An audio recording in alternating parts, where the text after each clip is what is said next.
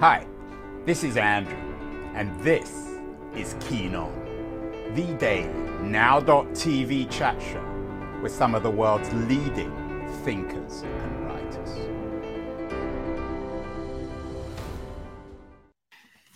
Hello, everybody. It is Thursday, December the 22nd, 2022. We're getting towards the end of the year. We've been doing some annual reviews, evaluating the year and imagining the year to come, 2023.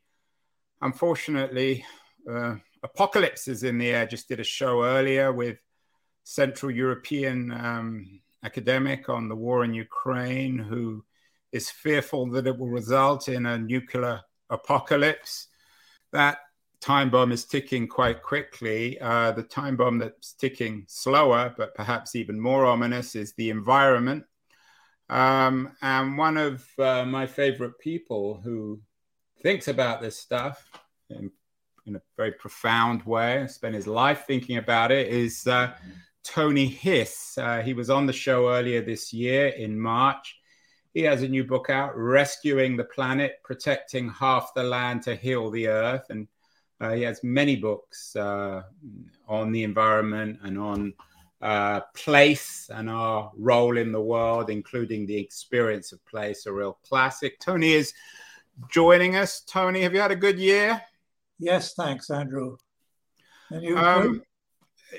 My year has been, well, certainly better than anyone in the Ukraine or probably in the environment. I know, Tony, it's probably a bit of a dumb question to ask, and I know it's a hard thing to evaluate, and you get such different answers from different people, but how would you evaluate 2022 in terms of the politics in particular of the environmental movement and of global warming? Well, it's a good thing we're taping this today and not a week ago, because by the skin of its teeth, it's actually turned out to be a very good year for the environment.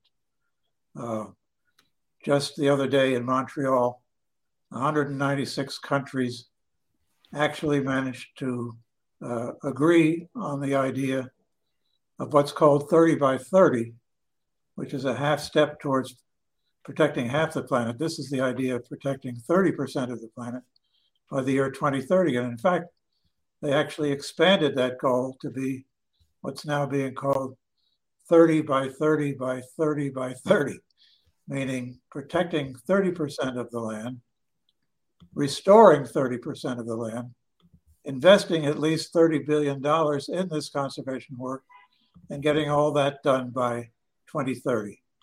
That doesn't mean, of course, that it will happen, but it does mean that it's now a globally accepted goal, which may mean, on the one hand, that it's easier to see what's happening in this area, or at least harder not to see it, because the biodiversity question, meaning all the other species in the world, aside from ours, has always been the crisis that's sort of been in the shadow of the climate crisis, which itself, of course, has been in the shadow of all the other crises, like the terrible war in Ukraine and COVID and everything else.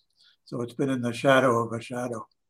So you bring up Montreal and this deal,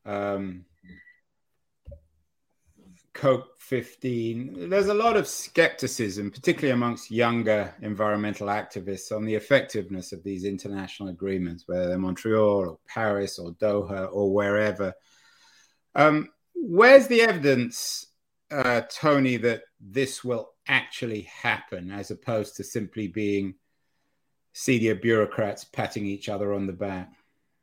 Well, two things. In the first place, at that Montreal meeting, which lasted for 2 weeks, there was a lot of discouragement after the end of the first week, and it did seem as if Greta Thunberg's criticism of these international meetings— she calls it blah, blah, blah, right? Blah, blah, which is a good summary. Was coming to pass. But then they sort of dug into themselves and managed to come up with a deal that, as I say, at least sets a high-minded goal, which has never been done before. Before, they'd always set goals that they never reached or only barely reached. And this can be a way of at least putting this in a form where people will take notice, and part of what they've agreed to is that they will have to monitor their progress and not just pretend that it's happening. Tony, that, one of the troubling things about Montreal was the United States wasn't officially a participant. What's the United States problem from the very beginning, back in 1992, when these treaties were first agreed to, the Climate Treaty and the Biodiversity Treaty. President George H.W. Bush was scared of signing the Biodiversity Agreement, not because there seemed to be a problem in protecting species, but because there were worries by the pharmaceutical companies that small countries where the biodiversity was would claim patents on plants and prevent U.S. biotech companies from developing drugs. That's never really actually emerged as a real issue, but that was what held the U.S. back. But no, I understand that, but if the United States is not officially a participant, are they officially a signature on this deal? No, they're not. There are two countries in the world that are not: the U.S. and the Holy See, meaning Vatican City. So that is not the tiniest country in the world and one of the largest and most important countries. So what does that tell us, Tony? I mean, it's say that the Pope has been very pro-environmental, and the U.S. has been very active as an observer at this conference, and also the Biden administration on one of the first days of its existence, President Biden proclaimed as a U.S. goal 30 by 30. So the U.S. is doing what it can in this strange. But why? I would understand the U.S. not being a signature in the Trump regime, but why wouldn't Biden just sign it? Why wouldn't they participate? Oh, it is signed. It just hasn't been ratified by the Senate. So this has to get through the Senate, which it probably won't. Not at the moment. But the good news is that people are forging ahead anyway. And in this case, it's not so much people's activities in protest pushing the government to do more. It's people just acting anyway. For instance, there was a big piece in the New York Times recently about a couple in Maryland named Crouch, who lived in Columbia, Maryland, which years ago was a planned community between Baltimore and Washington, laid out ironically, with a lot of open space. They began not mowing their lawns and turning their property into a wildflower garden for pollinators, a movement that's sweeping the whole Northeast and by extension, the rest of the country. However, their next door neighbor was infuriated and brought up this complaint to the Homeowners Association, and the Homeowners Association told them they had to mow the lawn within 10 days or face serious consequences. It turns out something like 29% of the country are now part of homeowners associations. That's like this Maryland couple. But so I'm not clear on is this good or bad news? They had the wherewithal and the perseverance to spend $60,000 on lawyers' fees, and actually got a new state law passed saying homeowners association may no longer prevent people from planting wildflower gardens on their lawns. So that's a big step forward, and it came just because people did something, not because governments were telling them to do something. And that is really what my book is about.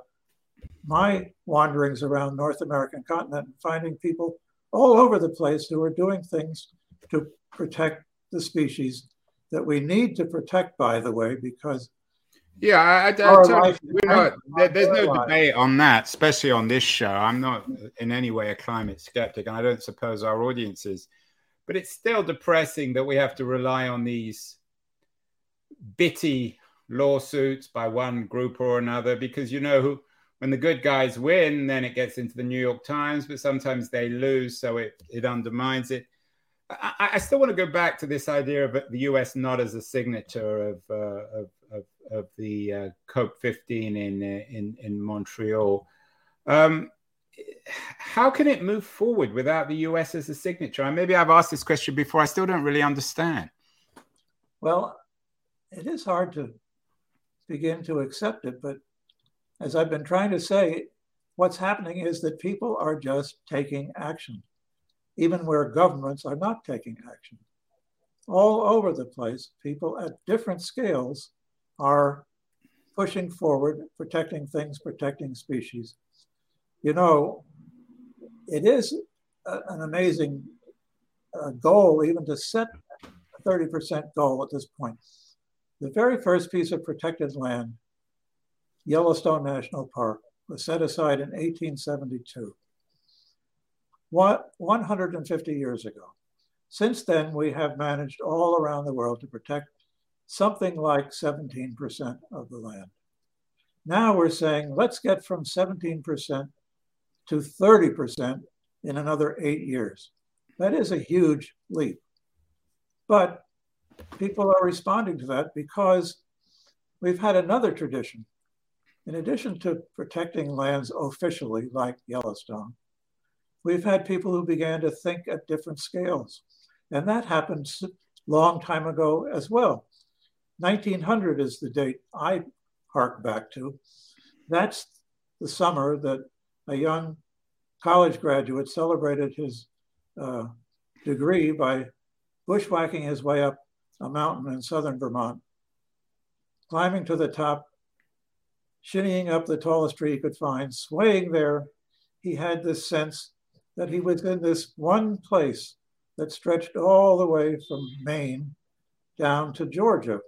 Well, he was on top of one of the peaks of the Appalachian Mountains, and he had a sense that the entire mountain range and the land around it constituted a single place. That was Benton Mackay. 20 years later, he published an article proclaiming the idea of the Appalachian Trail. And within 12 years, volunteers on their weekends had constructed this trail from Maine to Georgia. Probably the largest public works project in history, entirely created by volunteers. And now, reaching beyond that beautiful accomplishment, people are beginning to protect the much larger land around it, just as an activity, not because government is telling them to do it. So you really believe that all this can be done outside government? It sounds to me, though, that in particular the Montreal example underlines why government's essential, because otherwise everything becomes fragmented. And sure, we can always find inspiring stories, Tony. Your book's full of them, and there are many people committed to making the world a better place in an environmental context. But there are many who aren't. There are many private companies. There's the oil industry. There's fossil fuel complex. So it doesn't sound to me as if this thing can get fixed without major government intervention. Oh, I'm not decrying that. In fact, I welcome it. It's wonderful and overdue. But it is only one of the essential agreements. And the other is just people. And it's not, as I said, not just people putting pressure on government, but people taking the initiative. So what needs to change in America? I've just been watching Ken Burns' series on the Roosevelts. Teddy Roosevelt, of course, as a Republican, was one of the first champions of the environment. What needs to change within the Republican Party so that there are the votes in the Senate to get America to sign these international treaties? Well, again, it's people behaving differently. And yes, it is complicated, Andrew. I couldn't agree with you more. But what we're really trying to protect is not so much the planet as the biosphere. And that's in itself a difficult concept because the biosphere, meaning everything that's alive, and as far as we know, the biosphere contains everything that's alive anywhere in the entire universe. The biosphere consists of life beneath our feet, as well as life on top of us in the air, in addition to the easier to see life that's around us. And the biosphere is almost as old as the planet itself, which is amazing. And it is a hugely huge in extent because it travels all around the world, but it has this third dimension from top to bottom that is amazingly thin. Almost all life is contained within a band from the top of Mount Everest down to the bottom of the Mariana Trench in the Pacific Ocean. And that's a vertical distance of only about 12 and a half miles, which, as someone has said, if you laid out flat, you could easily drive across in less than 20 minutes. So we've got this thinness that we've got to pay attention to and make sure it doesn't get any thinner. But you're not answering my question on the Republicans. I take your point. I mean, how do you get to convince 10 Republican senators if the future of the Senate is 50-50? How do you get to convince 10 of them that they should be jumping on board these international agreements? Well, I think it's creeping in from all sides. Well, where's the evidence? I don't see it. Within the Republican Party, at least. Are there low-hanging fruit? Joe Manchin seems to be the opposite. I'm not sure he would even be willing to vote for one of these agreements. Or Kristen Sinema. Oh, I think you'd find that there are old-time Republicans who've managed to survive. Who do you think could be picked off within the Republican Senate, for example? Would be appropriate. But the other thing we're discovering, you see, is that the life around us is not as passive as we used to think it was. Going back to Descartes, the Western tradition has been that the life around us wasn't really alive. It was what Descartes called a bête machine, a machine beast, acting only on reflexes. But gradually we've been discovering that gorillas have thoughts, that elephants have thoughts and feelings, even octopuses. And just this summer, a German biologist named Lars Chitka wrote a book called The Mind of the Bee.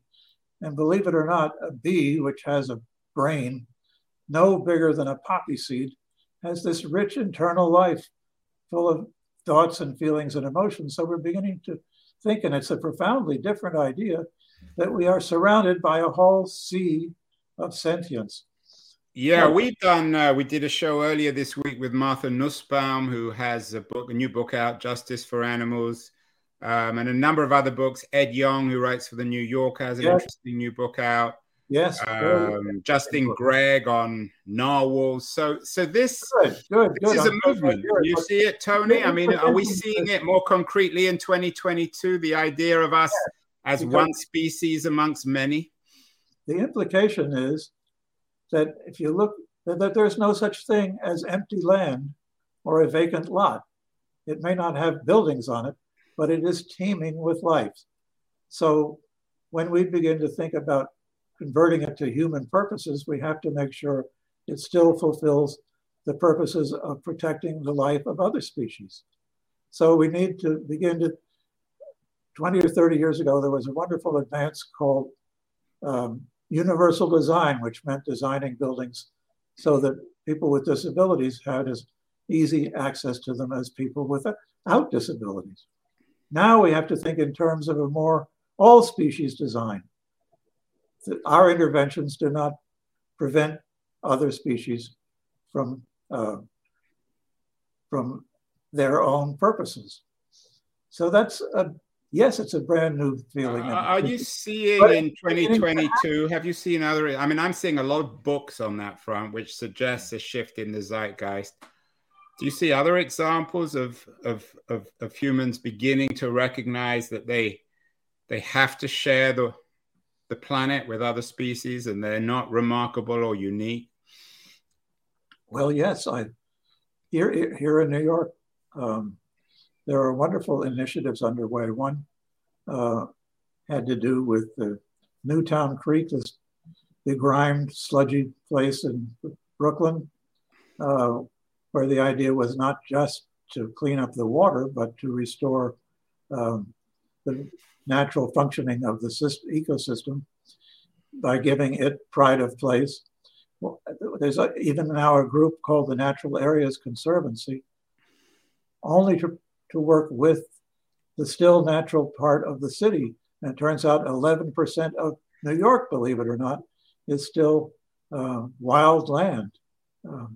So I see this happening everywhere. And it was my privilege to go around the country and around the continent and make contact with people who are working on this basis. And their success stories, I'm happy to have chronicled in the book. So, yeah, there's a lot beginning to percolate, but it is beginning to percolate. And that's the exciting news and why I was saying that. Did you have a chance to read George Monbiot's new book, Regenesis, and his thoughts on farming? What is your thinking on the regeneration of farming and our meat-eating habits? Do we need to change in that front alongside the arguments you lay out in rescuing the planet? Yes, definitely. There's a group called One Earth, which is, I think, very forward-thinking, and they talk about three major goals. One is to rid the world of fossil fuels. One is to protect the landscape. And the third one is to regenerate agriculture so that it too plays a part in protecting other species. As we know, we already grow enough food to feed 10 billion people, but we waste so much. So it's partly the way we grow it, and then it's partly what we do with it once it's grown. So there's a huge amount that needs to be done there. And I'm glad George Monbiot is writing about that because he writes so beautifully and so. Yeah, he was on the show. He won the Orwell Prize. So you're beginning to cheer me up, Tony. Oh no. It's my job to be naturally a skeptic, but I want to believe, I want to agree with you, and I want to be optimistic. What do we need to accomplish next year? What are some concrete goals for 2023 to cheer everybody up on the environmental front? Well, I think we have to move full speed ahead. There's no time to waste. Yeah, I don't think anyone would argue on that. But how and why and when? What? Well, one of the achievements of Montreal was to say that a central place has to be played by Indigenous people around the world, because in fact they occupy and have been the stewards of something like 80% of the still wild landscapes around the world. Now, in Canada, they're way ahead of us on this. They have turned to their Indigenous people. They behaved really badly to them, as we did, but they didn't make the mistake of kicking them off the land. They're still there.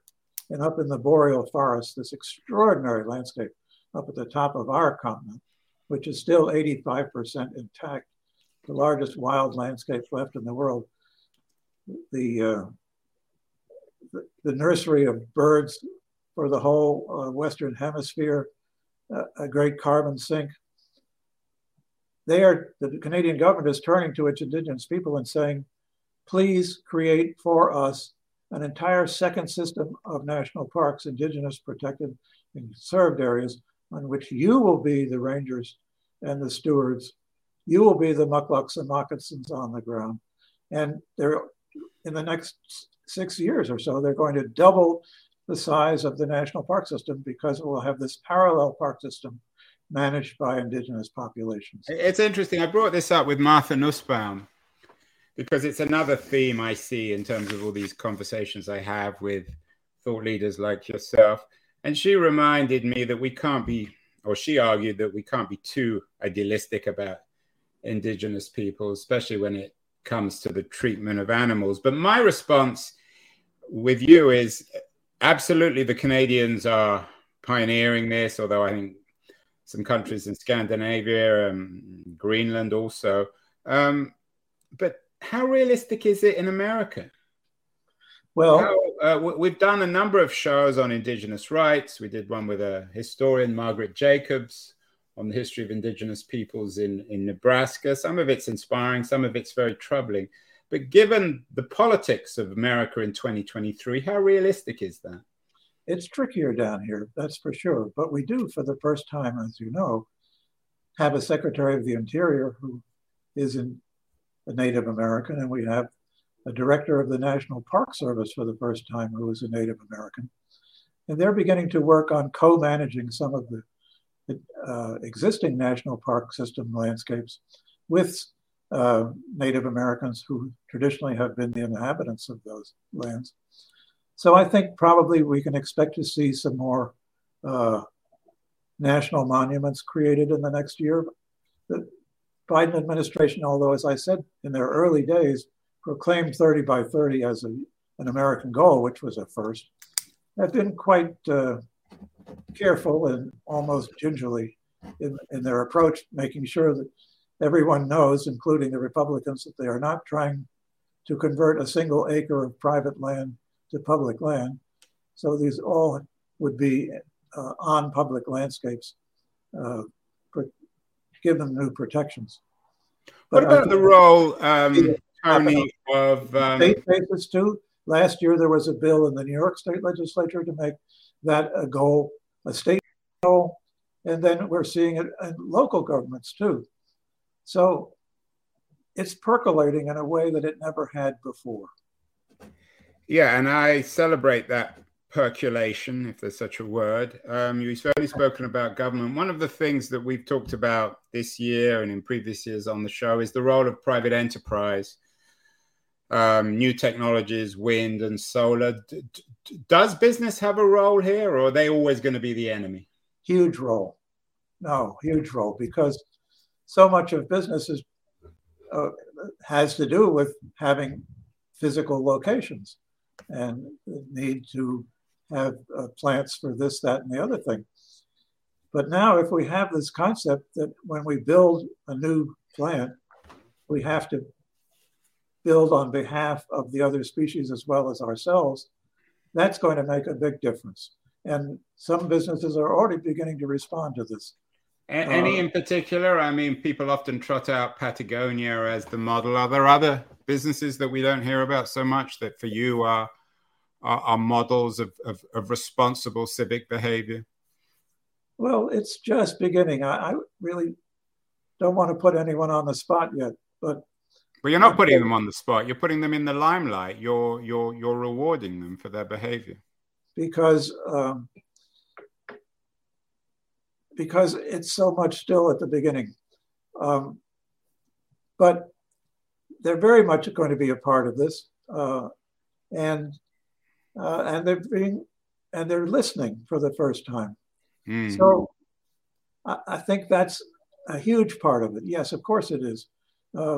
They're not the enemy. They're just in the process of becoming friends and allies, because it's going to take everyone's efforts. And that's what people are. The other thing that's so inspiring is that people are looking around and saying, what can I do? Right. And that was my final question, Tony. A lot of people are going to be watching this. They're not government. They're not part of some large corporation. They want to do something, but is it buy an electric car? Is it stop eating meat? Is it supporting 30 by 30, or indeed buying your book, or at least buying my book, trying to protect half the land? What can people do ordinary people in 2023, given that we're busy, most of us don't have the resources? What is a realistic Well, it depends where you live. If you live in a city, maybe one or two things that people can actually do. There are huge numbers of things. If you live in the suburbs, as so many people do, this whole idea of pollinator gardens and pollinator pathways is a big new development. You don't have to protect or convert from lawn more than a tiny slice of your land.